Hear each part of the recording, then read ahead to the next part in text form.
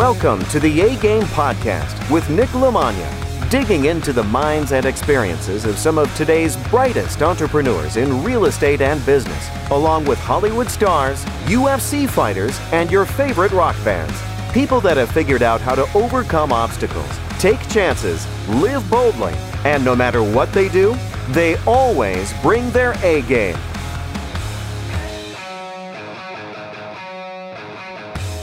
All right, my guest today on the A-Game Podcast is Rory Singer, who is a former UFC professional MMA fighter, a Brazilian Jiu-Jitsu black belt, a Golden Gloves, a Muay Thai champion, a business owner. He runs Straight Blast Gym in Athens, Georgia, and he gets to work every single day with one of my favorite people, Lucas Federico.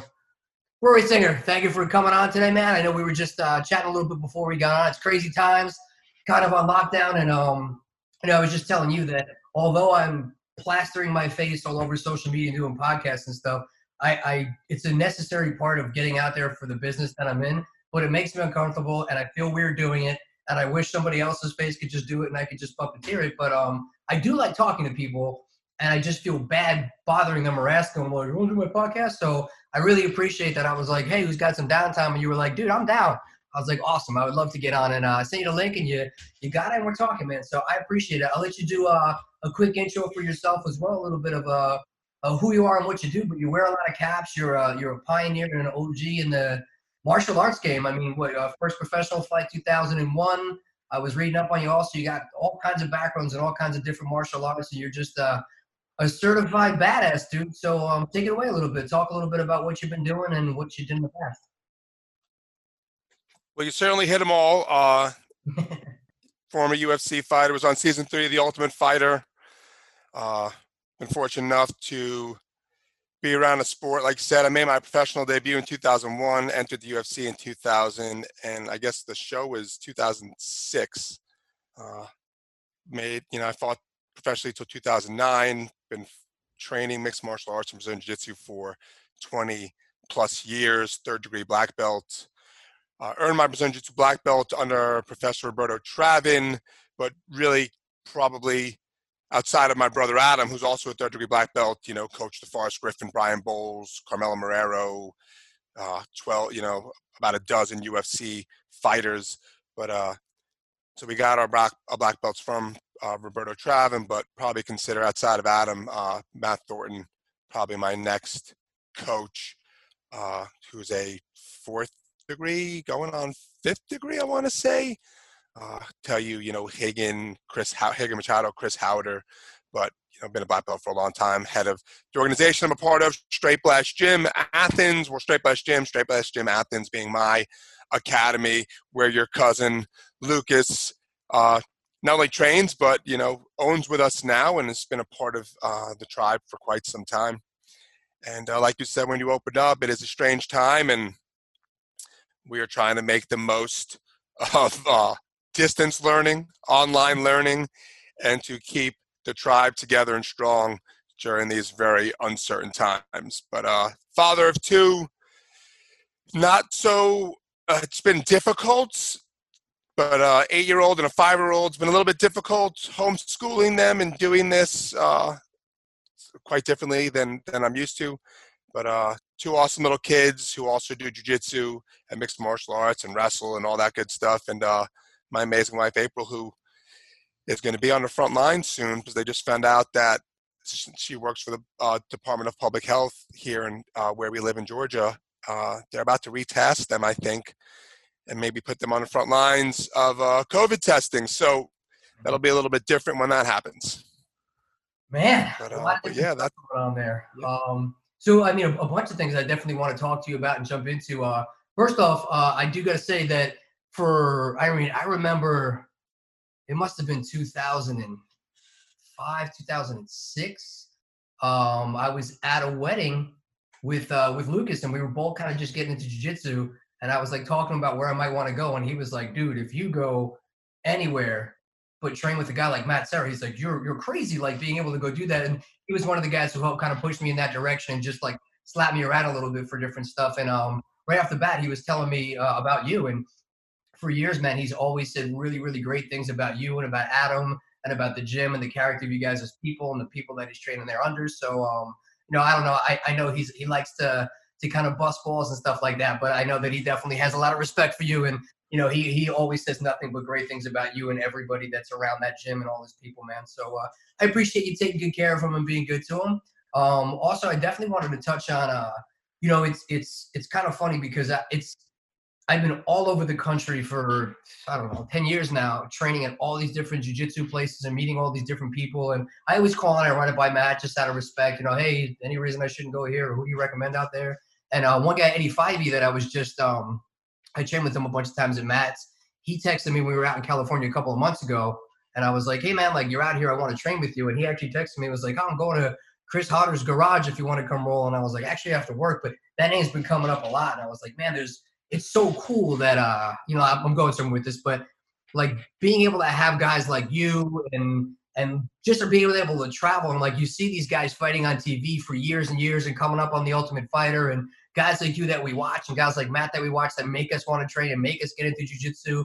And then you can go like train at the gym and then they corner you for their fights and you can literally just like talk to them on social media. Like it's really cool having people that you look up to that in the MMA community, in the jiu-jitsu community, you can literally just connect with and train with. And I think that's a really cool thing. And I'd say in 10 years of traveling all these different places, if I said I met like 3 people through the jiu-jitsu community that wore dicks, that's probably a lot. Like usually it's such a great community and people are really, really awesome. And I remember talking to Matt a little bit about this and he was like, man, it's really cool because I got my brother to come down and start training and he fell in love and he's got like better friends now and like just a better attitude and his whole life's been better because of that support group and the people around him. And Matt's always like, dude, he's like, the Mats are the land of misfit toys. He's like, we all come together and we all help each other. And, now that people aren't able to train, I think I forgot how sane it makes me doing something insane like going and choking all your friends and just getting that stress out. Because even when I'm struggling with work and I'm overwhelmed, I'm like, I can't go to jiu-jitsu today. I have too much to do. And I'm like, fuck it, I'm going to go. And I go. And even if I just get pummeled and choked and beat up and I come back, I'm like, I feel amazing now. Like, and I have a whole new perspective on whatever I couldn't figure out before. And just a bad day on the mats makes a bad day so much better. So what are you finding? Like, are you still connecting with your students? Because I'm sure your academy is no different, that people that really didn't have a home found one there. And you guys, from what I hear from Lucas and what I saw when I was down there, you guys do become a family and friends and do everything together. So, like, how are you adapting and helping your students in your gym adapt to not being able to have that outlet? Definitely agree. And the thing that I'm probably most proud of when you talk about, the community is we say one tribe, one vibe. That's an SBG thing, and it's on my walls at the academy here in Athens.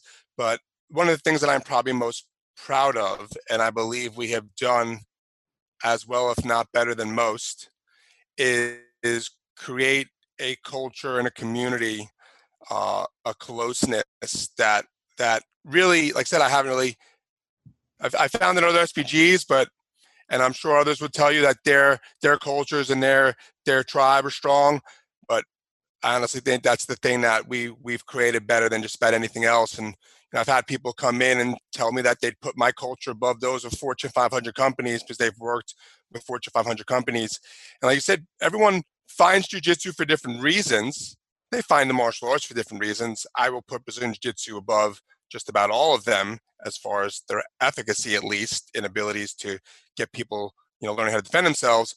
But they all come for different reasons. And then they realize that what they find on the mats and with the other people and the connections that they make end up becoming more important to them than the health benefits and the self-defense benefits that Brazilian Jiu-Jitsu give you.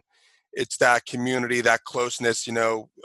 People in the military always talk about it being the next best thing to that closeness that they found in the military, which is why you see so many military people that find Brazilian Jiu-Jitsu and quickly learn to love it. Guys like Jacko, my friend Andy Stump, who's out in Montana at Straight Blast Gym, Kalispell in Montana with my buddy Travis Davison.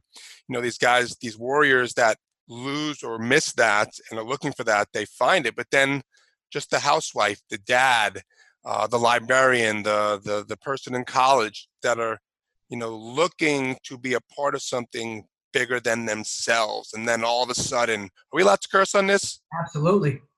How's your cursing? All right, I might not need it now, but just want to make sure for later. But it's like over. That's it. Like, you are now stuck at home. No more than 10 people, 6 feet apart. And who can safely, so who could do that with a good conscience now, which is why we shut the gym down before we even told to. We were like, I think we were the first fitness facility in my town that shut down. People were putting forth all these, like, all the things they were going to do to keep you safe during COVID. It's like garbage. It's either you're there and you're not worried about it, or you're not there. And then we shut it down because my conscience can handle it. So that all goes away, and all this, we are social creatures, and jiu-jitsu is very social. Even if you're not necessarily having a conversation about what someone did last night or what shows they're watching, it is very social. And you were just having that kind of conversation, for lack of a better phrase, with your bodies and with your jiu-jitsu. And then, all right, well, now it's gone. So how do you keep all those people connected and still a part of something that is so tactile? So you asked, we've been getting on the phones with everybody. We have both last week when it went down and this week, everybody in my academy has been touched by one of our coaches in some way. Hopefully it's been on the phone. If not, it goes to text or a voicemail or Facebook, and it's like you get a response. So everybody's been touched in that way. We're doing all, like everybody has had to very quickly learn how to take all your stuff online. And I'm fortunate that I've got a great staff of people. We've got a great organization. So the organization is delivering content like, it's like a vomit of content. I say that in a good way, but it is just this, and you lose a lot of it, but it's there. It's keeping people connected. We're putting out our own content on a schedule. People have that schedule. Then it's being uploaded into the cloud for, prosperity's sake as a repository. So if somebody misses the class that we have going on, at 4:00, which there should be one right now that's either going on live or being uploaded into our page. But if you missed that, well, here's our classroom. You can go find it in the classroom. And it's a little bit of a learning curve. I got a Zoom account so that we could do some live Zooms, even if it's not just Q&A, but it's like, how many people can I get on the screen and how many people can we see? Because we miss that one-on-one or that group contact. So I miss seeing people's faces. It's just like, yeah, I got my kids and stuff, but I'm used to seeing a couple hundred people every couple days walk through my academy, whether they're doing training for warriors in the dojo and getting a good workout, or they're doing a striking class or MMA class, or just grappling and learning. I've got 9 black belts who are regularly in the gym that I'm training with and rolling around with and bettering my own jiu-jitsu. And it's gone. It's difficult. It's, you hope that your culture is strong enough. And when I hear other gyms, and I won't mention anyone by name because that's not what we're talking about, but when I hear that other gyms are worried about closing their doors after 2 weeks, it's like 2 freaking weeks. Their members can't get through 2 weeks. And it's not all because of financial. It's because, like, all right, well, I was only coming here for a workout and I'm not getting a workout anymore. We have created a place where it's like the martial arts are the least important thing that we do. That's what I'm proud of. That's what's going to get us through this. When other places are shutting down because their shit's weak, and I'm sorry, but if you're already thinking about shutting down 2 weeks in, not answering your phone because you're afraid of all the calls you're getting or will be getting or are and will, then what you've created is weak. It is not a community. It's not a tribe. It is a workout facility. It is a gym. I do my best to call what SBG Athens is an academy, even though it's straight blast gym. That's 25 years. You're not going to fix that now. We call it an academy because it's more than just a gym. It is more than just a place to get a workout. It's more than just a place to do martial arts. And, it's going to take some work because we're not there anymore, hands-on, but we'll get through this, I think, as well as any other business that does get through this, gets through it. I agree with that, man. When you say it like that, I wouldn't hesitate in 2 seconds to call up the place that I go to lift weights and hit the treadmill, like the actual gym. I'd be like, cancel my shit. I don't care. But I wouldn't even think for a second. I mean, I'm on the road all the time. I can probably count on one hand, no pun intended, how many times I've been to Lagos, but I have never canceled because, again, it's the community and it's feeding that business. And I know that everybody who does that, like, that could potentially contribute towards taking that. If that goes away, that affects a lot of people, not just me, because there are people that's their home, that's their salvation, that's their church. You know what I mean? And anything I can do to support that, I'm always going to. But it wouldn't have even crossed my mind to do that because of, just like you said, the culture. And I remember it's actually funny because it was me and freaking Lucas, dude. I call him up and I set up a training with Chris Weidman, and I'm like, dude, come down, we're gonna train. And he comes down, and nobody else shows up except for Weidman and the Manimal, John Beneduce, who's been fighting professionally, has black belt probably longer than I've been training, and Weidman, who just is a freaking monster. And Lucas is like, oh, I got a thing in my throat, I'm not going to train. I'm like, you're going to leave me to go freaking roll just with these two? So he set me up for failure there. I took a beating, and he watched and laughed. But then afterwards, I was talking about how much I love the culture, and I was like, I meet really cool people, but I don't get that that vibe in every other place they go. Some place, like the place they got out in Chicago is awesome with Mark Turner, BJJ Lab, under Damian Maya, awesome. But you don't find that everywhere, that you can go in at 6 in the morning. And there's times I'll go to the 6 a.m. class and I won't leave mats until 4 or 5 o'clock. And it's like, wow, what happened? And I turned around and Lucas was like, I have that at my gym. And I was like, that's awesome, dude. Right away, he was like, I know exactly what you're talking about. That's exactly what we have here. And even his friendships over the years, a lot of the names of the fighters that while I'm kind of coming out through your gym, I knew way before, because Lucas was always coming out and just being like, man, I had training with Bowles and Ledbetter and the Miller brothers and Micah and all these guys, man. You guys have had so many big, solid names come through that I don't even think people realize how many people have come under you and your brother. And that's another thing I wanted to kind of get into, because I know you guys started out as the hardcore gym. I think you're maybe ATT for a little while, if I remember correctly, and then we were affiliated with ATT for a little while. We think it was we were the hardcore gym when we first started. Then at some point, as I started fighting more and then but also doing some traveling and whatnot, and I love Laborio. We loved Laborio. Still love Laborio. Still, he's a phenomenal human being.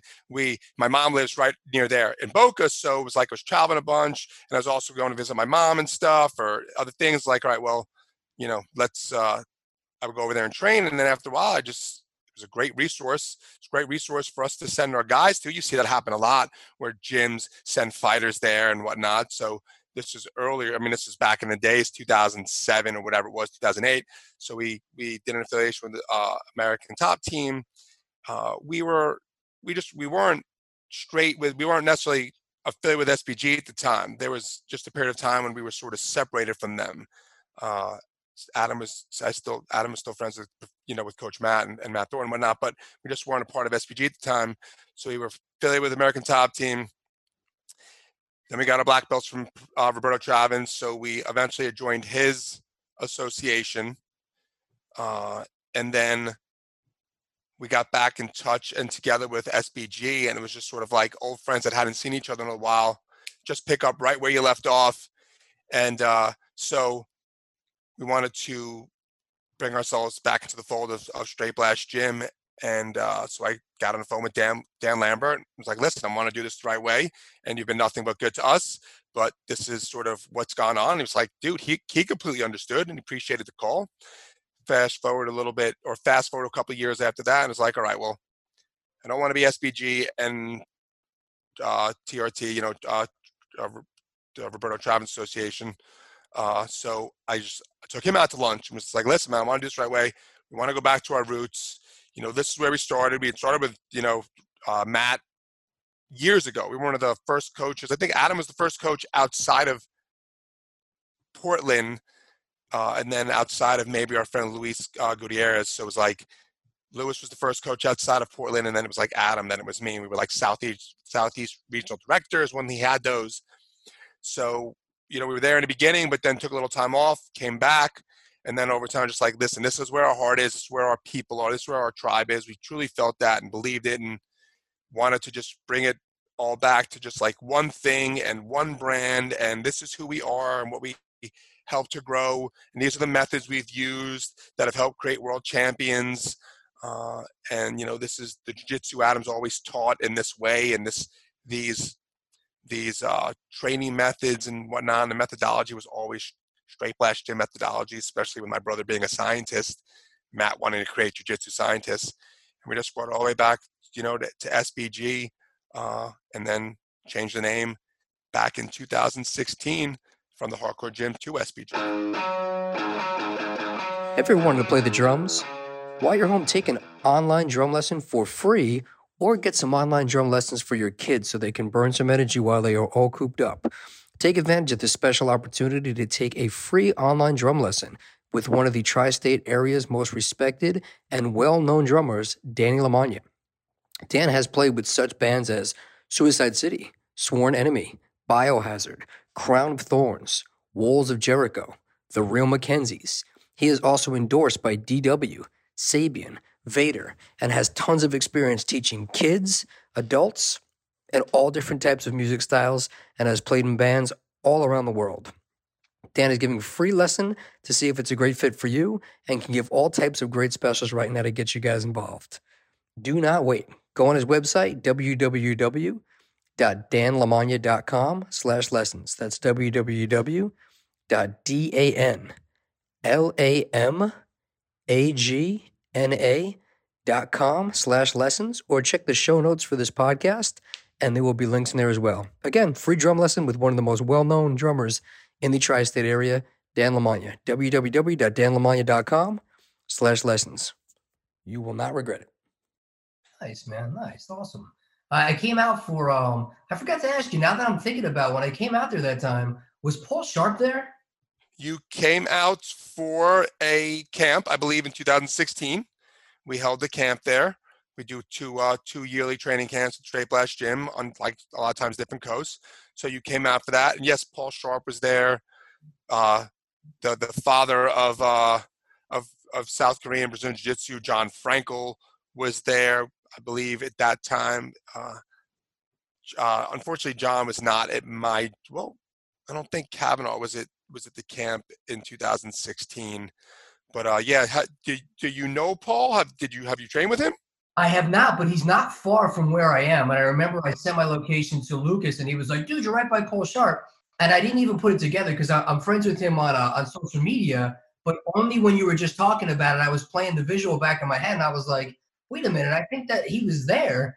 And I remember talking to him a little bit there, but that was a really, really cool experience. I had idiot at work, did a thing, I had to leave early, but that was really cool. And you guys did something that I'd never seen before. So when you did your promotions and you did that, is it called Ironman? The Ironman. So the Ironman belt ceremony, which is something we do. Your cousin Lucas went through it, and it wasn't that long ago that he got his black belt, all things considered. But we stopped doing them at the camps because they almost became punitive. You could have 150 people at a camp, get your black belt, have to grapple all of them. So Matt's been doing these for what? I mean, SPG has been around 25 something plus years, and he's been doing the Ironman belt ceremony. Anytime you color up, so get your blue, your purple, your brown, your black, depending on the gym or the night or however we schedule them now. Used to be that you just walk into the gym sometimes and it's like, all right, here's your blue belt, you can grapple everybody in the gym that's here. But we schedule them so they're a much bigger community thing. And Matt's been, Matt was the first to ever do those. A lot of times people get whipped with belts, which I think is obscene and ridiculous. Why? So our tradition, our thing has always been the Ironman belt ceremony. So again, we have had upwards of 100 people on a mat during one of our belt ceremonies, not even at a camp, just in the gym. And you go through, depending on what belt you are and how many people are there, and try and keep things a little bit, moving. We'll separate a couple people out where, this group of people will go with this blue belt, and then everybody goes with the purple, the brown, the black, sometimes, depending on how many people we have. But yeah, everybody grapples everyone. It's a ceremony. It's a celebration. It is a chance for the person in the middle to hug as many people as possible and grapple with them. And it's a chance to say thank you, because we can't do this without our training partners, right? And then it's a chance for everybody who comes in, touches and bumps, and then tries to, murder you, because it's basically what we do. It's a chance for them to say congratulations, because you get called out onto the mat before you start, so you've earned the belt. So when we did the last one, we had 3 blue belts, 2 brown belts, 3 blue belts, 2 purple belts, a brown belt, and a black belt. So we had 7. And you're already that thing. Like, you are that belt. So when Coach Adam, who, usually runs them, he brings everyone out, says a little word about them, and then you come on the mat, it's like, hey, so-and-so's getting a blue belt. Everybody claps, 100-something people clapping and cheering, and you're that belt. So it's not a contest. It's not a test. If you submit them, we don't swap the belts out.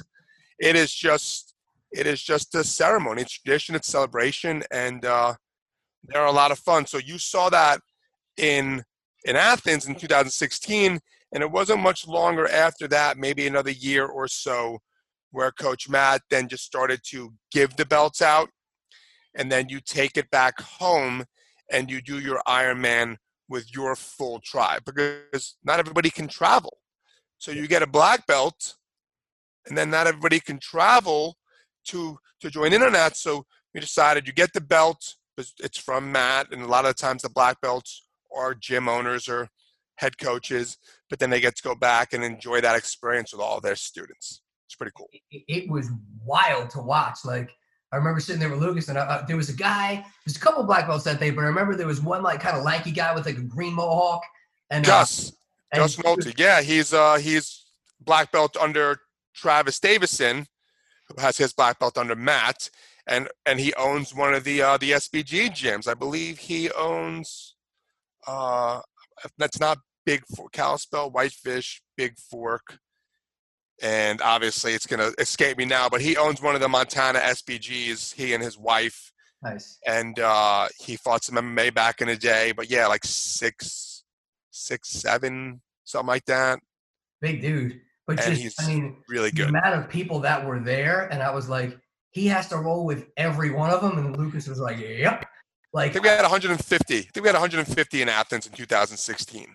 Dude, I felt so bad. And I remember, I think it was Matt Thornton, when he first started out, he kind of looked at like the newer belts, like the white belt section, and he was like, remember, one day you're going to be there, like, and they're going to remember. And like, sure enough, there was a couple of guys that were like slap and then just, and I was like, oh, what a dick move. This guy's going to roll with like 150 people, and you're coming out guns blazing. You're number 44. Like, what are you doing? But overall, people were cool. And it was awesome, man. And at the end, like, those guys really earned that, man. That was a cool experience. But I remember getting, dude, and I remember once there was that time where things started to catch on, the Ultimate Fighter was kind of catching on, and now you're getting more of like the people coming in for health and for fitness. Like, all of a sudden one day Matt just walked in and it was like, yeah, we did promotions, and like I think there was a kids class that had just swapped out, and some of the kids and the parents stood around, and it was like, whoa, whoa, whoa, whoa. And they were like, yeah, we can't do that anymore. And it just never happened again. Yeah, people still do that. It's just again, we don't do mechanics anymore because they ended up becoming punitive, because 2.5, sometimes 3 hours of grappling everyone in the room, because the black belts grapple through to submission, whether they submit or get submitted. Again, so we don't do them like that, so they're less punitive. So again, I feel like that the belts hitting, it's like, I mean, isn't what we do macho enough? Isn't what we do physical enough? We basically simulate murdering each other. Do we then just have to take belts and welt each other on the back? Like, come on. We put gloves on and punch each other in the face. Do we need to whip each other with belts? So I love the Iron Man. I love when I mean, we do it at the academy, and there are 100-something people in the room, and then there's family in the room and friends.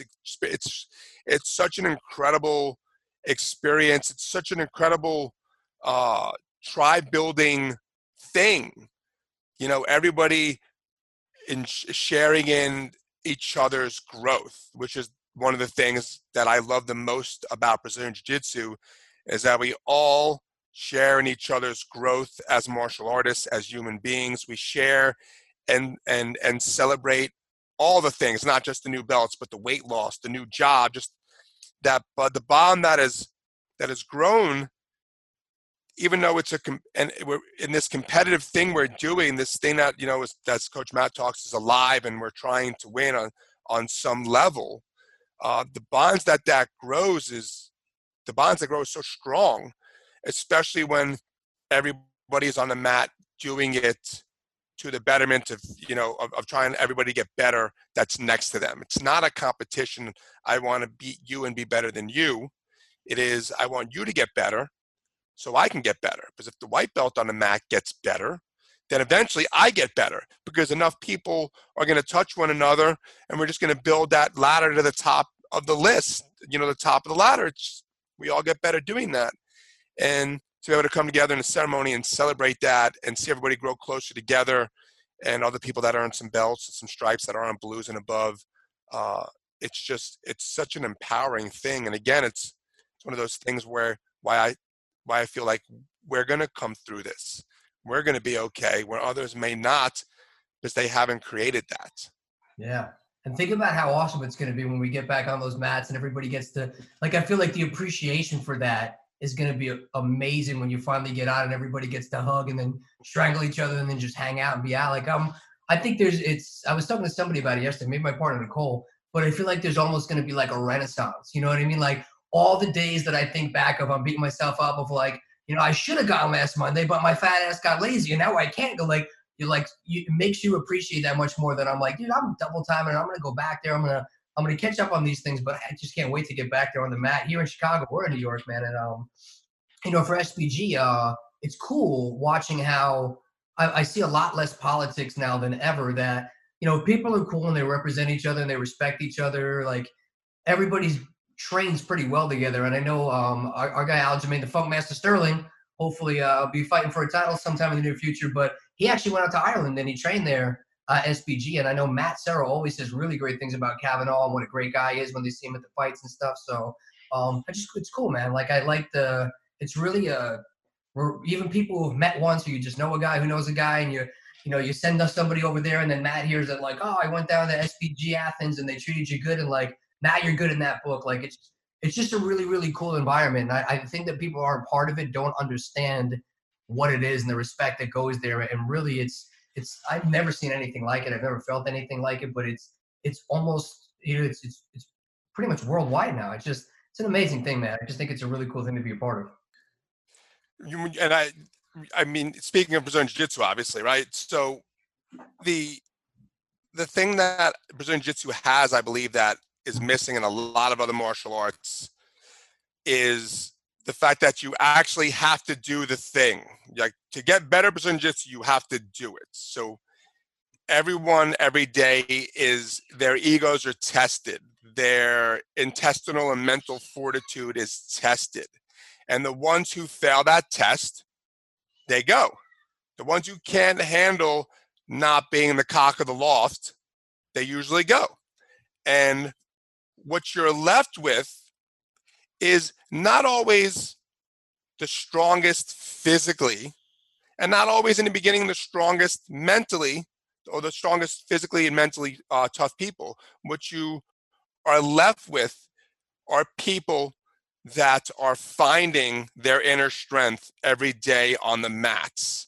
And you don't find that in fake martial arts. You don't find that in nonsense. You don't find that in lines, punching and kicking in the air and screaming, and made up forms and dance routines, and people who are unwilling to get dirty, so to say, you know, the blood, the sweat, the tears, that will come eventually at some level in a mixed martial arts Brazilian Jiu-Jitsu gym. But the people who stick around, they end up being some of the toughest mentally and physically people you'll find, because it was inside them and it came out through every day of dreading going to the gym, but they went anyway. Every day of being uncomfortable in uncomfortable situations, but they got through it. Like recently I shared, and I need to do a little bit more of it, but I shared a video interview I did with one of my students, Michaela. I know she's in her 40s. I don't want to say wrong because I don't want to be rude, but I know she's in her 40s, early 40s, mother of 2 teenage girls, married, husband with a demanding job. She's a sculptor, does like large pieces. And for like the first month or 6 weeks that she was at the academy, she was very afraid, very unsure, had no idea really what she was doing, or she just was just uncomfortable. But she learned how to deal with it. And then one day she got on a mat, this 40-ish woman, the mother of 2, artist, and went to one of our, what we call a blitz, kind of like a more intense live rolling session. And with a lot of the men in the gym, some younger, some older, and she survived it and realized she was a lot tougher than she really gave herself credit for. And she, has now been there for some amount of months, and she's loving it. And this is like I said earlier, it's become like her church, the things she needs. And that happens because she was able to get on a mat and do it, and was able to sort of get weathered and tougher.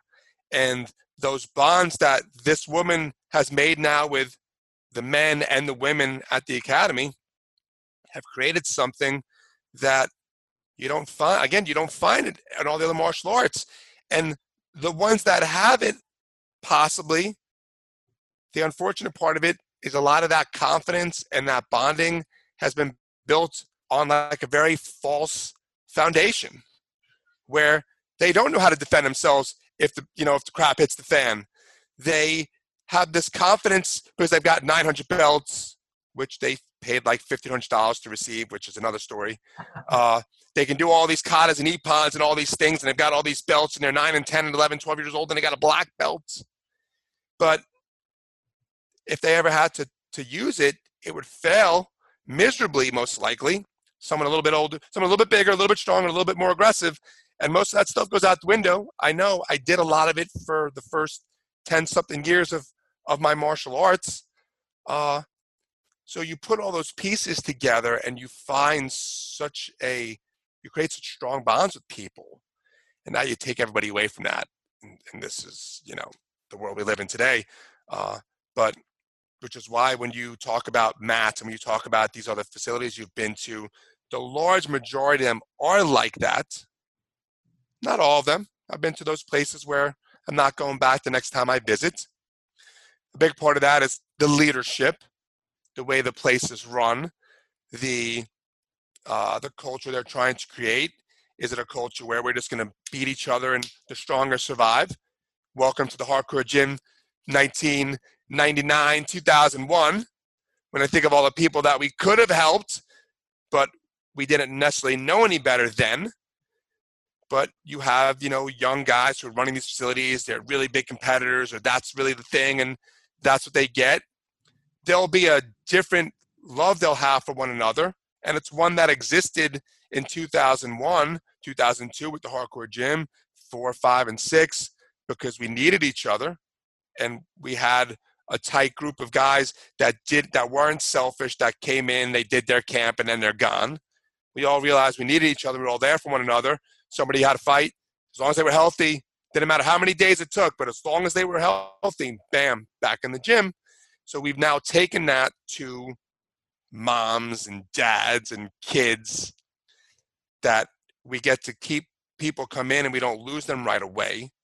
And then we find out that having that person that we would have lost in the old days be stronger, be more confident, and be a better human being strengthens all of us in the tribe. And it creates some bonds that you really can't create, or that don't get created in that same sincere manner in other places. No, I think that's very well said, man. And I agree with the leadership there. That's why, almost daily I'm getting WhatsApps with my whole gym in Chicago from Mark Turner, and he's checking up on people and trying to do like a group whiskey night and things like that, and putting up content all the time. And like, it just really makes a difference. Even like, I try not to bother Matt Serra, but, he just sent me a text yesterday, like just checking in, man. And I was like, that stuff goes such a long way when you know that, like, a guy like you has so many people in your gym. So just reaching out, saying hello, checking on people, that's the kind of thing that makes good leadership. It makes you want to follow that. And I think, again, one of the things you found is, especially for an MMA gym, I remember going to the old boxing gyms in New York, and it was like, all right, you take 2 or 3 classes, and then the next week you're sparring, and you're sparring with the guy, and they're just going to kick your ass. And like, the guy had like 4 students, because it was just, you're tough and you're going to fight or you're going to leave. But now you're running it now like a business. So yeah, you have fighters there, but you also have to, put food on the table, and you have to pay bills. And so there has to be a probably a little bit of a variation there. And I remember Longo was like talking me through the process of when I first started going there. And I was like, dude, I came in with fights and he wouldn't let me spar. And then slowly it was like one, like lead hand sparring, and then only with the body. And then like eventually, because he was like, look, I want to protect the people that come here, because most people aren't fighting. He's like, I need longevity. I want people to feel safe. I want to give them a good environment. He's like, but then there's the other side of the people that are going to fight. I have to make sure that I'm preparing them for that battle as well. So like, knowing who and when to do that stuff, was that, I'm assuming, because you reminded me of it, probably a difficult transition. And I assume, like, you're older now, you're more mature. When you're younger and you're fighting, and it was a little bit of that. But how did you start to see that transition and realize that you had to treat different clients and different members in a different way for the business versus the way you run and train just fighters? I mean, I think before we truly knew what we were doing, and that probably happened in like 2010, we had put in some programs. They weren't what they are now, but in a similar vein, we put in like beginner programs, like foundations programs, where we tried to get some people who first came in some basic skills to get them to be able to train with other people. At the same time you're doing that, you're also trying to make everyone understand that, hey, you have to be able to learn, you have to be able to train with everyone in the room, usually at their level. If you're at the top, you have to come down to that level. You have to be safe, because white belts and new people can sometimes be spastic and hurt you. But you have to learn, you have to create, and I think it's something we've learned to do over the years and just gotten better at it. You have to learn to create an environment where everyone can train with someone. Not going to train, Brian Bowles gearing up for a fighter in fight camp wasn't training with the newest person always. Most of the time he wasn't. But some nights maybe he was. But most nights he was going to get after it with the people he needed to get after it with. And then if you didn't need to get after it with someone, then you got after it with someone who you were much better than, and you had some fun and you learned how to do that.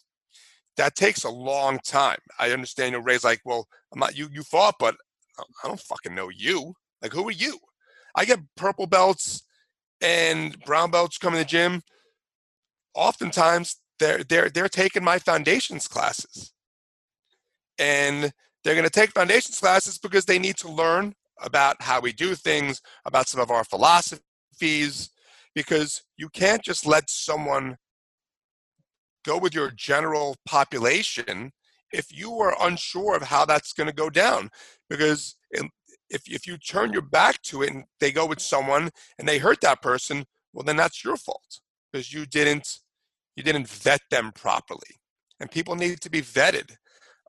So over the years, it's not so much that we had less fighters. Like, it was a conscious decision to move away from that.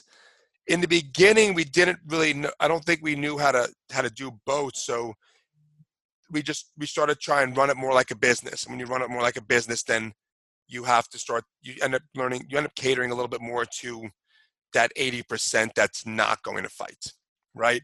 So that's part of that happens. For us, we also had a lot of guys who moved on. So it kind of happened somewhat simultaneously.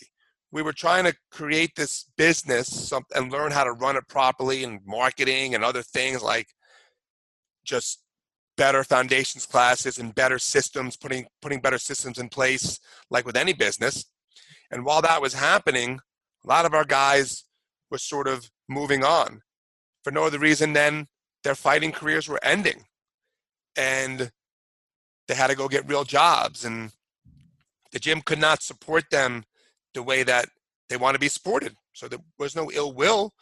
Like Kel Yarbrough in the UFC, he ended up, graduating and fighting for a little bit, but then he started to want to do other things. So he left. Jared Burke, who fought in Bellator, and Stephen Ledbetter, who fought in the WEC, and other, Carmelo Marrero, and all these people. It's just like fighting was ending for them, and they did the right thing. They let it end. They didn't draw it out, making a little bit of money, because the money back then wasn't the money it is now. Back then, I win a submission of the night bonus in my first UFC fight, 43-second triangle against Ross Poyen, which is still the UFC middleweight record for fastest submission. Nice. Don't you forget it. But my submission of the night bonus in 2006 was $5,000.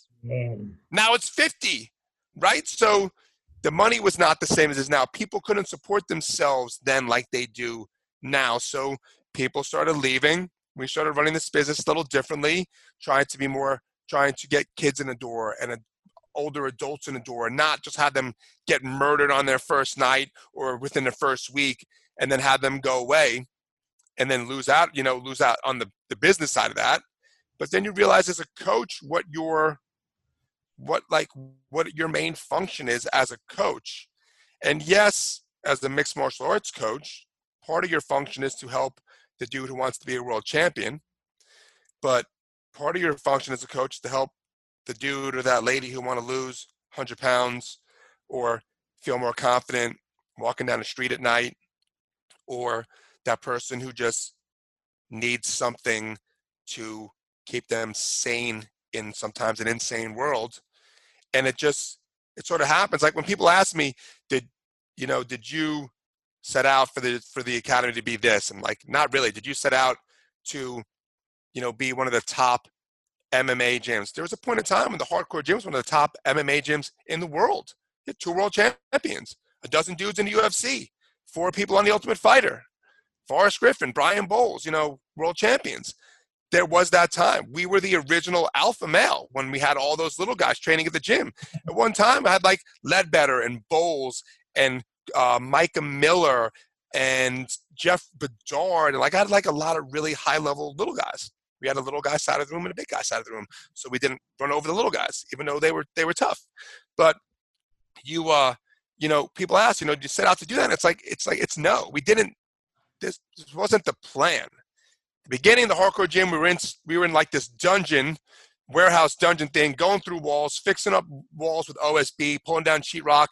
We're in a freaking backyard wrestling ring, held up by cinder blocks as we kept going through the floor of the wrestling ring, prop it up with cinder blocks. Eventually underneath, it was more cinder blocks than ground, than air.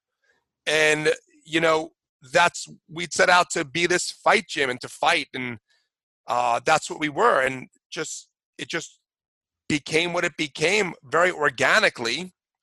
And then it became the iteration it is today. It grows and it grows, and it expanded, 1,500 square feet. I'm sorry, 1,250 square feet to 1,500 square feet to 3,000 to 7,200 to 12,250. And as those steps were made, it's kind of like you got to be. Are we serious about this? Because this is not sustainable with our present level of business acumen. And then you go find out what someone finally tells you what it is you're supposed to be doing to run a business. And then lo and behold, a lot of those business things created a really powerful community with all these different people who could be a part of it. And then, somewhere in between, we lost some of the fighters, but we gained something so much better and now you have the people who can support the small group of fighters that we have, and then you have to make the decision. What do you want to be now? Do you want to be do you want to be a martial arts and fitness facility that can take in everybody? Yes, but you also want to have a part of that where you can still train some high-level fighters, because if they're going to find you, then you need to be there for them also, or you need to tell them, no, you have to go somewhere else. We don't do that anymore.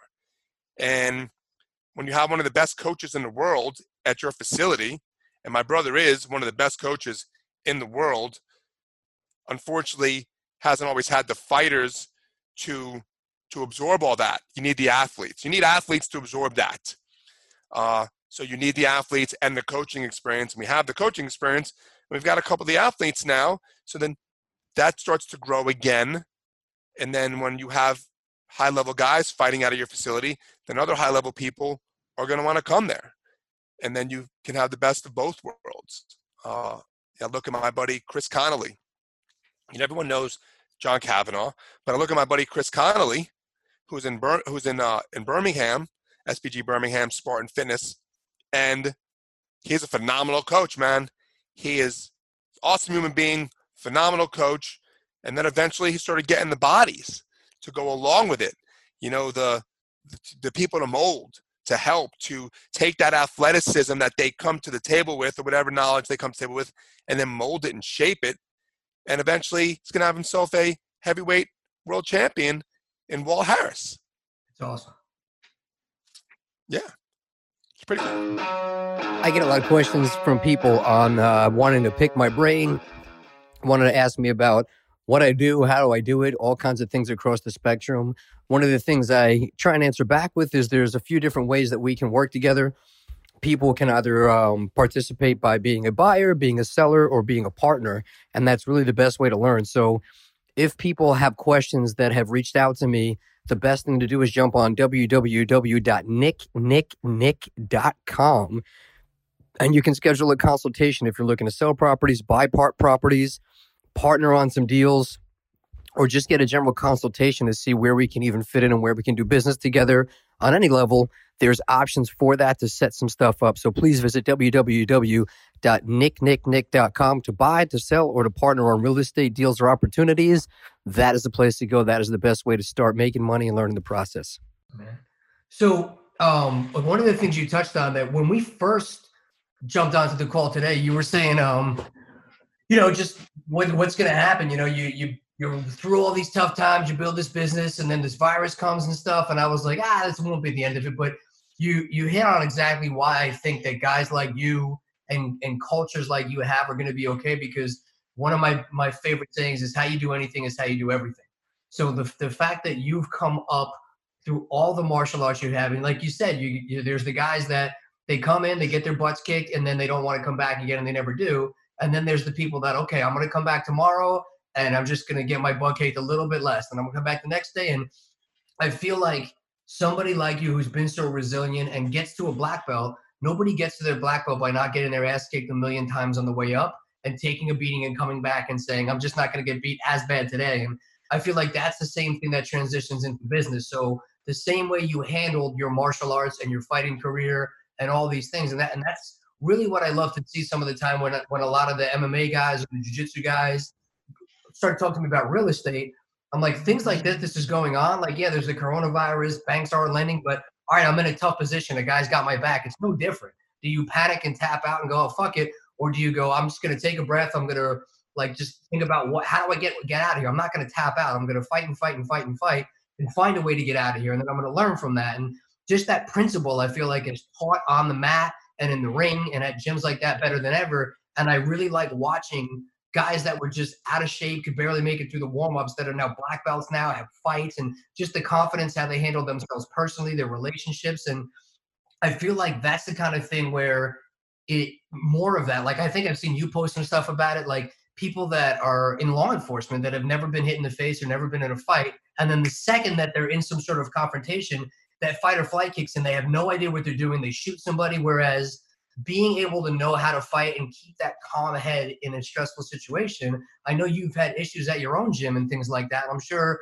stuff in your personal life where if you weren't so confident and so well trained as a martial artist, you probably were able to lower that situation, diffuse it, and keep it from being something where somebody could have gotten hurt or gone to jail. And I mean, that to me is a skill in itself that I think is irreplaceable. I tell everybody, like, yeah, I boxed. I consider myself a shitty boxer, but I still think the shittiest boxer in the room learns how to get hit and not freak out. And that translates into real life when you get into some sort of stressful situation and everybody else is freaking out and you're able to stay calm and really help bring some normalcy or slow the situation down. I feel like that is just something that not a lot of people have that really should in some of these things, like being a police officer or a firefighter or bouncers at a club that all they ever did was lift weights. Now they're in charge of like some type of like hand-to-hand interaction. It's just crazy to me. You know, I watched Pete Drago Sell work the back door at a bar for a long time,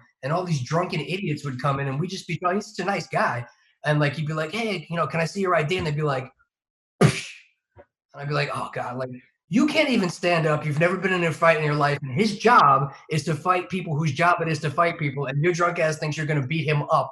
And all he did was say, I hope you have a nice night. Can I see your ID? Like, I don't think people even comprehend like the level that a third-degree black belt could do to like the average person. And then if somebody tried to ever fight you on the street, the fact that you would not beat them up, like they don't get it. But I feel like that is just such a huge thing. So I'm not worried about, you know, it sucks that guys like you are in a bad position right now, but to say that I think that that's going to be the end of it, I don't think that would ever happen to you because you're not a guy who gives up easy. You're not a guy who takes the easy way out, and you don't tap out when things get tough. You become a stronger leader. You become a better business owner. You become a better coach, and this is going to be no different than anything else you've done in the past. Well, I mean, the end of the day, I mean, it has to be because again, like you said, there's they've only really have two options. I was talking to Lucas the other day, and he was, you know, we were talking about what's going on and what this means, and he didn't want to get negative and stuff. I said, you know, listen, we have to at least acknowledge like shit could get really bad. Like the fact that nobody knows is part of the problem about why we have no idea that whether or not shit's going to get really bad. And I said to him, I said, listen, man, it was him or somebody else. It's like, it's not about my belief that shit will get bad or not get bad. It's not about being negative or positive. It's about just accepting that like shit's different now. This is going to be something that they write about in history books. And I can only hope that there's a reckoning when it's all over and all the people that fuck this up to the nth degree just get drawn and quartered, because what's happening is just, it seems to be unacceptable.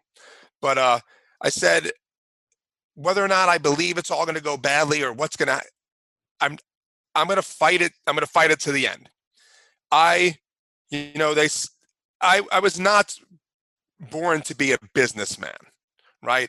And I don't even consider myself an entrepreneur. I consider myself a business owner. And I think there's a difference, you know, semantics to some maybe, but so I don't have an entrepreneurial mindset, but I believe in what we have created in Athens here is important, not just to me and to my staff of, 14 people that I pay.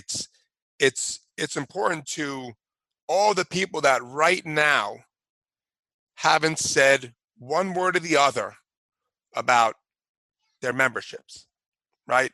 It's about the people that trust us enough, that love us enough, that want to make sure we're the business that comes back when this is all over.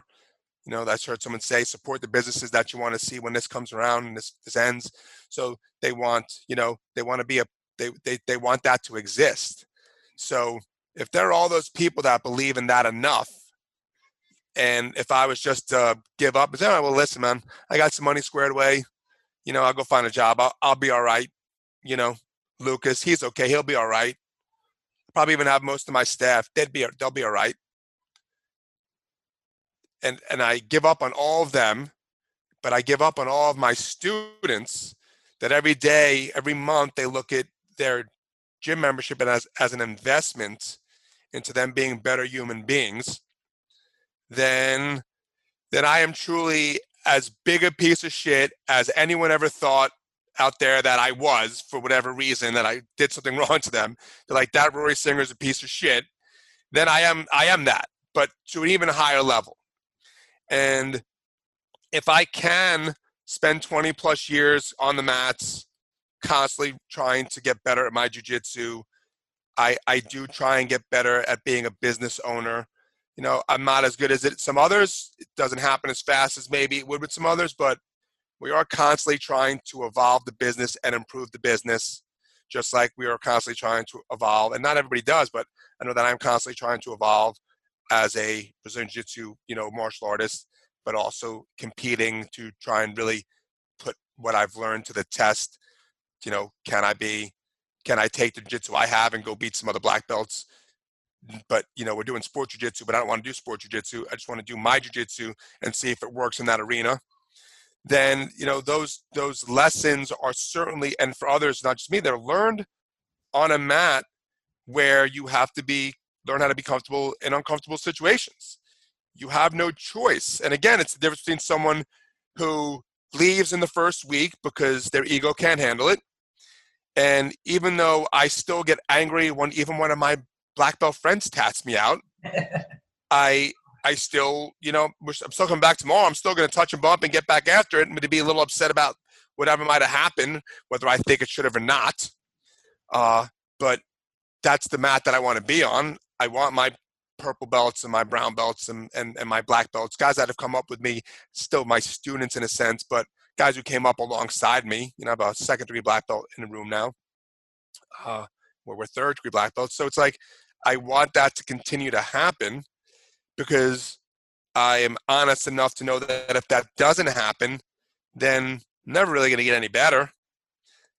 And if I want to be better at all the things, business, the gym to be better, then I have to grow and evolve from this. And whether we take lessons learned from this and it makes our teaching better or not, or the way we do things better or not, something's got to come of this. If I'm still standing when this is over, then something was learned. Right now, I might not know what that is, because I'm still, who the hell knows where we are in this thing? Yeah. Are we at the beginning?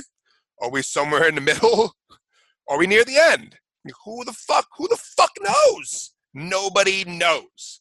But I got to figure, if I am still standing and we do weather this, then we learn something pretty valuable along the way. And I know we will come out stronger with whoever is left. And eventually, it's not going to matter who wants to be left. Eventually, it's not going to matter which of my students want to support the tribe. That decision is going to be made for them when they can't go back to work and they're not pulling in a paycheck. So if we survive this, whoever survives with us, then we learn something from it. And whoever couldn't come along, if life gets back to normal, then we'll see them along with a bunch of other people that are just like, I've only been a part of this for a short time. Like, I've had people who've been a part of this, been a part of the tribe for like a month. Guy signed up 2 of his kids, paid in full, and has reached out as like, I am so thoroughly impressed. And I'm going to pat myself on the back, because that shit doesn't happen on accident. It ain't fucking magic, man. Like, I am super impressed with the way you have handled this. And I know I'm not the only one, but well, as far as he knows, I'm the only person, because this is where his gym is. I know I have friends who are going above and beyond to do that, to deliver what they can during this. But again, that doesn't happen on accident. And things will be better if we get out of this.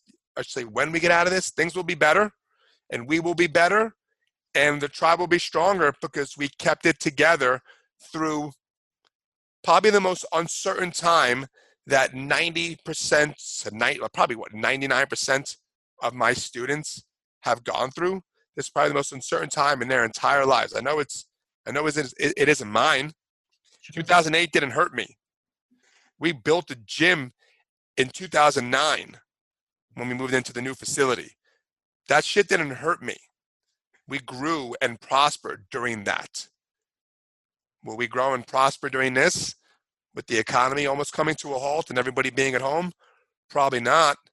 But people will know that we did everything in our power to make that happen. And like you said, it's no different than being on the Jitsu mats to get to the point of being a black belt. I mean, you're a black belt, you're a black belt who has to, you were not traveling the world. You don't even have a stable environment. So you know what that's like. You know what it takes to buy a 60 unit, condo or apartment and turn that expense into a profit. Those lessons are learned on the Brazilian Jiu-Jitsu mats, unlike any other martial art, because you can't do it in a boxing gym, because you get murdered in a boxing gym, like we talked about earlier on. I've had people come to me who were part of a boxing gym close by to me, and they got in the ring with a pro fighter on their fourth day because they were a little bit athletic. Like, what kind of fucking place does that to people? It's obscene. It is, yeah. So you can't learn those lessons in a mixed martial. You can't learn those lessons in a solely fight gym. You're not going to survive that. You're not going to survive that in a boxing gym most of the time, and you won't always survive it in every other Brazilian Jiu-Jitsu facility. Because some of those dudes are, they're pissing on the mat. This is mine. Like, and they're gonna snatch your shit. But I know that in an SBG gym and SBG gyms around the world, I've got a former world champion on the mat training, with blue belts and white belts. And you will become stronger in a place like that as long as you can do that pretty quickly. And people allow you to, because not everybody allows you to. I've been hurt training with people who the tap was so important, even though they were my training partners at the time, they were teammates of mine. But the tap was so important to them that I didn't even get a chance to tap. I was injured. It's like, so what, well, not everybody gets stronger on that mat. The strong get stronger on that mat. And I want to be a place where the weak can get stronger. And one day, be a black belt. Someone who didn't have any athletic prowess, didn't really play any sports, is, professional by nature, but where is that person going to find that? And where is that person going to get to thrive? And if that's what I feel like we're doing every day at SBG Athens, that's what we're helping to create. And then the guy who's supposed to be one of the leaders of that just packs it all the fuck up and says, all right, I'll see you on the flip side of COVID-19. Then I deserve all the bad things that come with that, which is, the worst of it all will be losing my gym. And then who knows what the downward cascade of losing my gym is when I can't provide for my family the way I need to, or my children the way I need to, or any of those things. If you guys are getting anything from the podcast and some of the great knowledge and tips that the guests are sharing, please take a minute and leave a review on iTunes or any of your platforms with some stars and some comments, helping spread the promotion and spread some visibility for the podcast, for the guests, and for the knowledge so we can continue to do this. It'll only take a minute. I appreciate it if you guys could take the time. It would go a very, very long way. Again, leave a review on iTunes, start to share, start to spread the word. I really would appreciate it if you're getting anything out of this. Thank you. Well, again, I think it's always good business as a businessman or a business owner to realistically look at what all the different options are so you can prepare for different things. But, at the end of the day, I never see that going the way that you're saying it is, especially you got good people around you, man. Your brother all you guys are really awesome to me when I went down there. I was talking to him, and I know Lucas's energy is always positive. And, when you're a good leader, you got your soldiers and your teammates and your friends around you that everybody works together, and that sense of community will never let that just go away. And again, I don't want to take up your whole day, but I did want to, because you touched on it too. I love hearing the experiences about the Ultimate Fighter. Yeah. If you haven't heard, I am I'm stuck at home with 2 children, 8 and 5, who I am doing my best to still have them be here when their mom comes home. So if you have time, I know there's only it's like we're not a Sam Harris podcast. People aren't going to tune in for 3 hours, but I've completed most of my tasks. My kids are still breathing, so you got me for as long as you want me. Cool. So we're talking underdogs. One of my favorite Ultimate Fighter memories is you being the underdog. You made it to the semifinals, I believe, in that season. I don't remember the guy's full name, but I think his name was Solomon. Solomon Hutcherson. Hutcherson. Talking all that shit, and then the next thing you know, he's going, "What happened? What happened?" And you knocked him out cold, I believe, with a head kick, if I remember correctly. So that's got to feel great, man. But I love that. It's such a great, the unassuming, nice, polite guy goes in and just takes out the loudmouth. And I feel like, that's what the whole sport is really about. And there's more of that. And people are learning, like, more than ever, what I learned from learning how to fight was not to assume that anybody, like, I'm like, I don't know, that 3-foot kid that's walking by, he might be a 3rd-degree black belt. Like, I'm like, the guys that are the least intimidating guys are the guys that beat me up the worst on a daily basis. Like, you just never know. So, and I felt like that was an awesome memory that you proved that. And I know I talked to Matt a little bit about it. And at the time you were, what are we on, season 23, 24?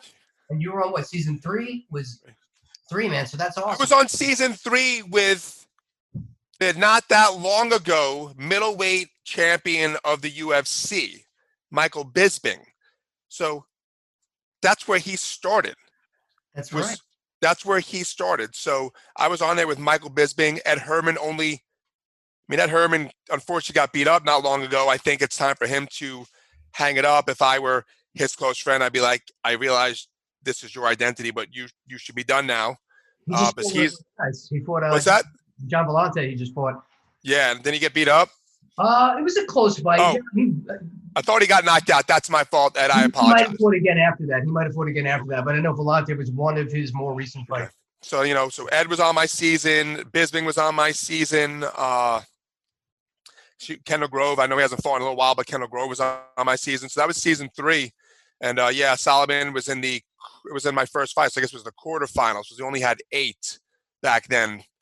So we had the quarterfinals, second round, came out, threw a stone, a head kick, then he kind of walked into it, and then the knee landed, put him out cold.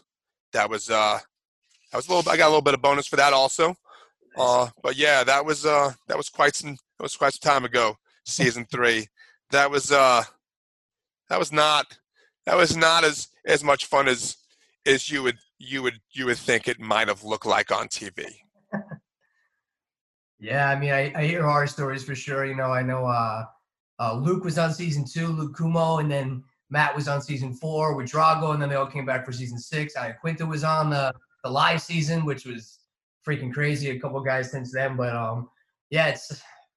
I've heard all kinds of crazy stories about it, man. It's kind of nuts. A lot of dudes. You know a lot of dudes who were on that show. But we were the first season that didn't have challenges, because season 2 was the one where they had to do the climbing the tree on your training partner. Oh, yeah. Right? I think that was season 2. So the one team, their guy did it like I don't know, like some ridiculous amount of times, like 50, 80 times. I don't know. It was crazy.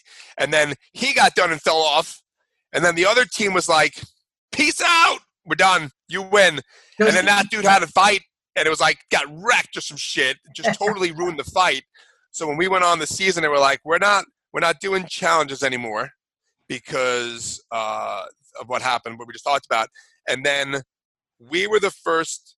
So then it was only season 3, so there weren't like a lot of seasons. But on our season, the people who lost went away, right?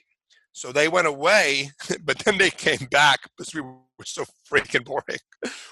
There was like, 8, whatever there were, like 8 of us in the house, like 4 185ers and 4 205ers, and like we were playing chess.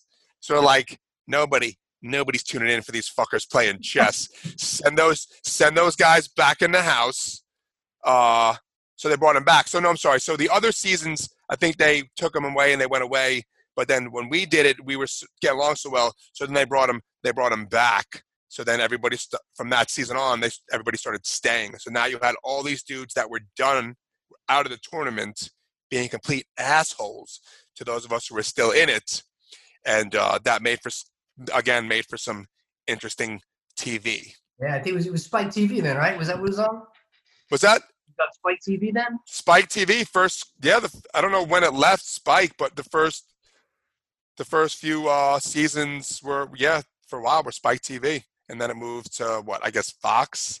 Yeah, I think it moved to Fox after that. It's crazy, man, to see where it went, because I remember I went to, I guess it was the season 4 finale, because I went there to go see Matt. Matt fought Chris Lytle in the final. Travis Lutter fought, I forget who he fought, and then he was going to get a shot to fight Anderson Silva.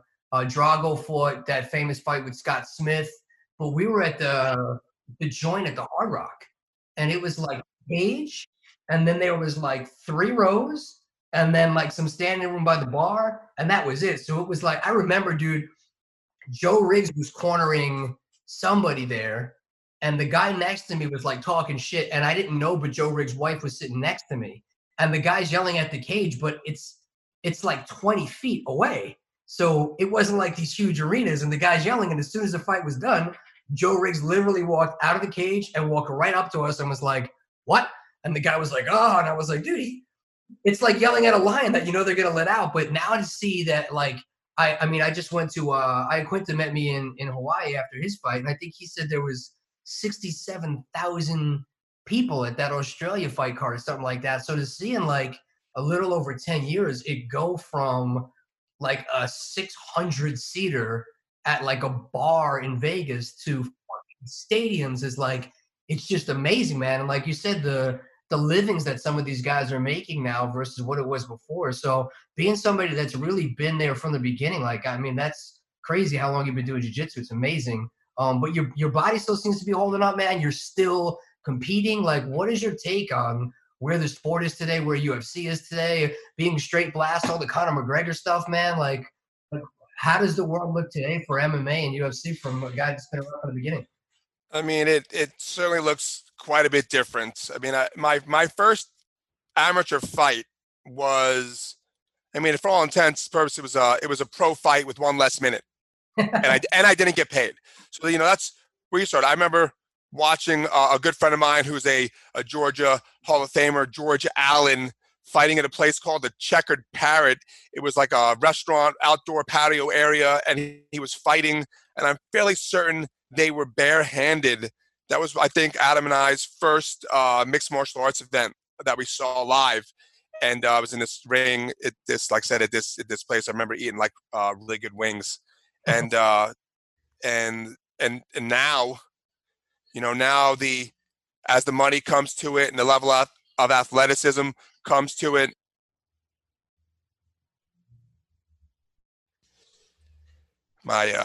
I turn the sound off so I could talk to my children who are fixing. They're fixing, as they say down here in the South. They're fitting to get it real soon.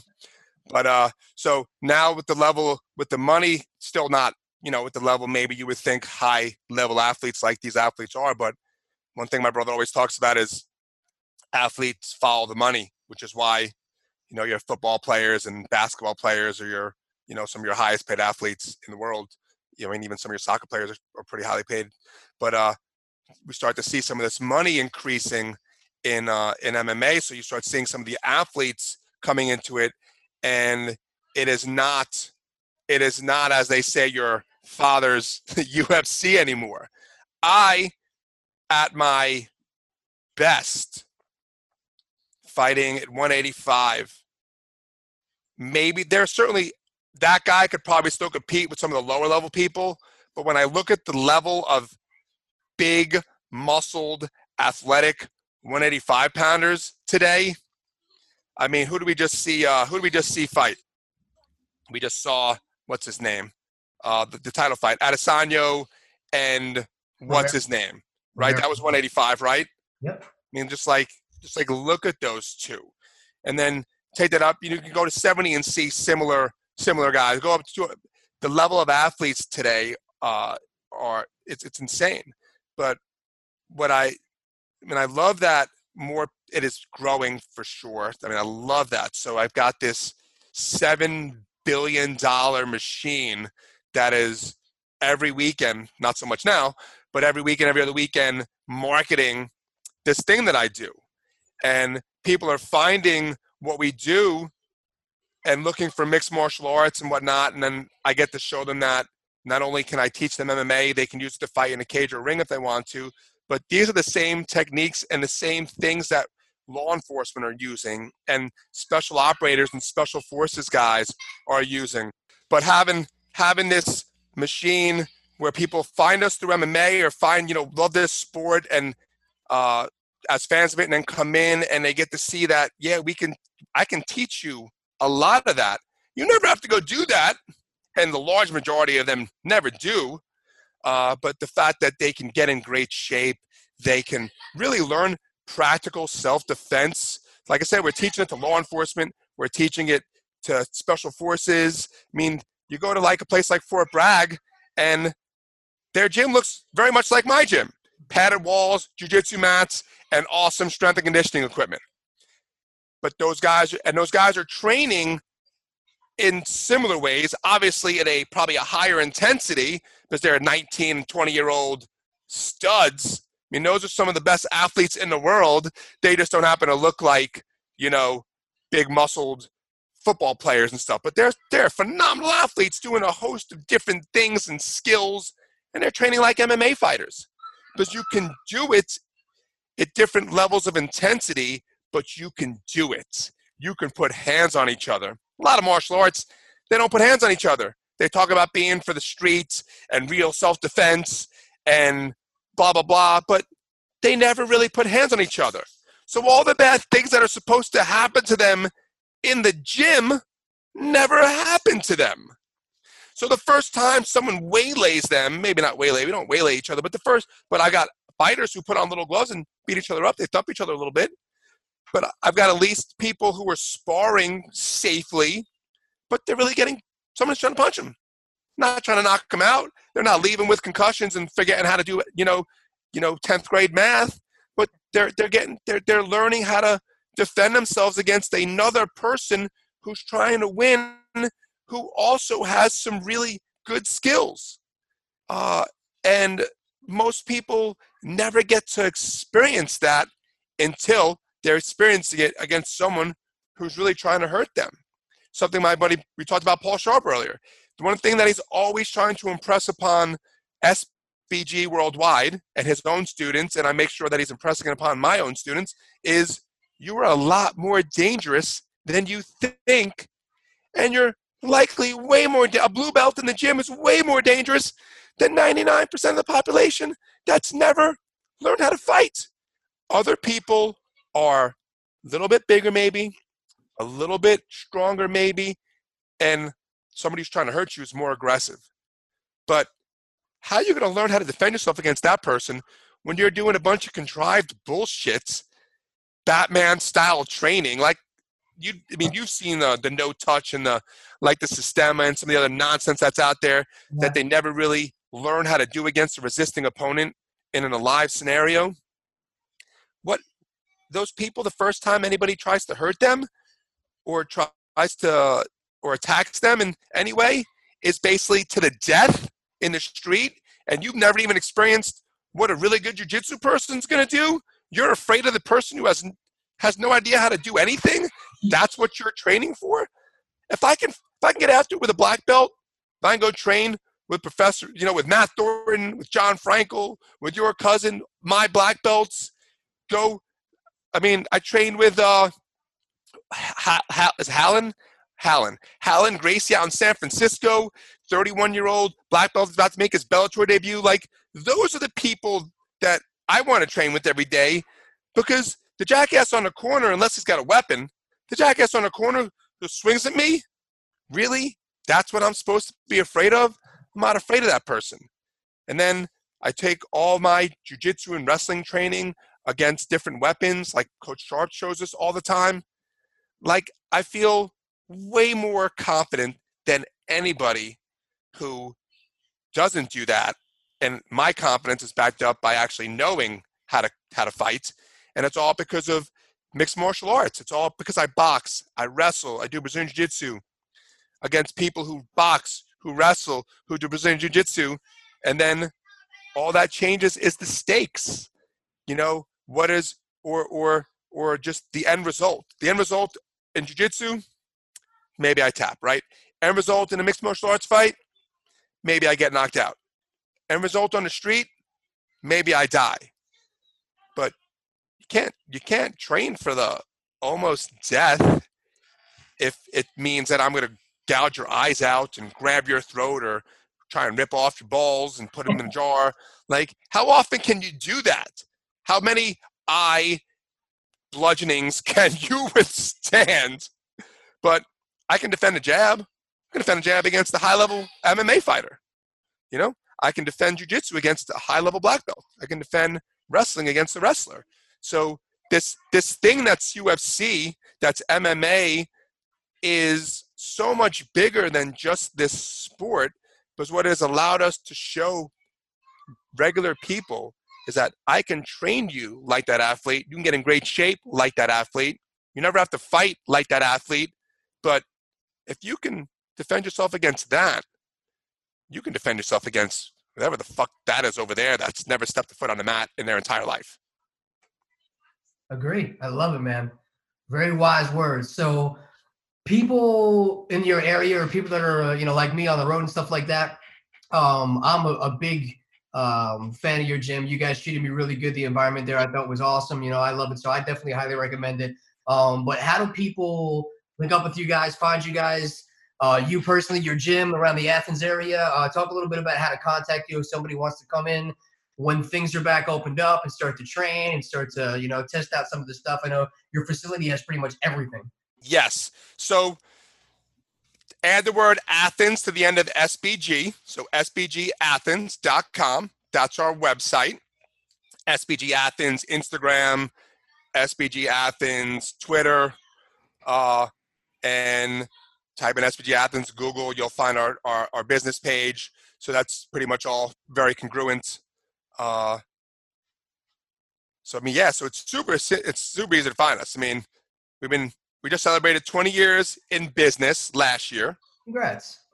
Thank you. So this will be our 21st year. We've been teaching in Athens since 1997. We've been coaching in Athens since 1997. Been, like Bulldog 100 a couple times, like top businesses with UGA grads, like 4 times or 3 times. Sorry, 3 times. 3 times, 4 times? I don't want to lie, 3 or 4 times. And so we've been around for a very long time, and we do a lot of really awesome things for our community. So for like the last 7 or 8 years, we've donated over 150,000 pounds of food to the Northeast Georgia Food Bank. We do a contest every year. 2 weeks, you raise as much food as possible over 2 weeks during the holidays in November. Last year, we raised 40,000 pounds of food. Just our small little gym. We do toy drives, we do the food drive, we do blood drives. We adopted our street out in front of the gym, so we clean out a couple times a year. We work with extra special people in Watkinsville, which is an awesome group of people. We do a lot of good inside, but one of the things that I'm again proud of that culture we built inside the academy, but we do a lot of really awesome things outside the academy as well in our local community. So it's not just martial arts. It's not just a great workout. It's not just weight loss. It is so much more. So when you join SBG Athens, become a part of something that's just way bigger than Athens. It is part of an international organization where people are doing amazing things all over the world, from Portland on the West Coast to Australia on the other side of the world. There's an SBG with people doing amazing things, teaching and training jiu-jitsu and martial arts very much in the same manner, creating really amazing tribes and communities inside their academies. And we're 2 miles from the famed Arch UGA, so right outside downtown Athens. said 20 plus years in business, 23 years since we started at the University of Georgia. And all you got to do is type in sbgathens.com and you can find out how you can become a member of the tribe. That is awesome, man. I can't thank you enough for your time. When you guys are back up in business, which I am very confident that you're going to be flourishing and business is going to be booming in hopefully a very short amount of time. But as soon as you're able to stop the social distancing, please give Lucas Federico a hug. Tell Grant and another one of your black belts I've been texting with about real estate, George, your brother Adam, man, good people around you. Tell everybody I said hi. Anytime you're in Chicago or New York, man, definitely hit me up. Would love to definitely get together. Rory Singer, ladies and gentlemen, thank you so much for your time. Stay safe, and I'll be talking to you soon, man. Thank you very much for the time. Thank you, brother. Thank you, buddy.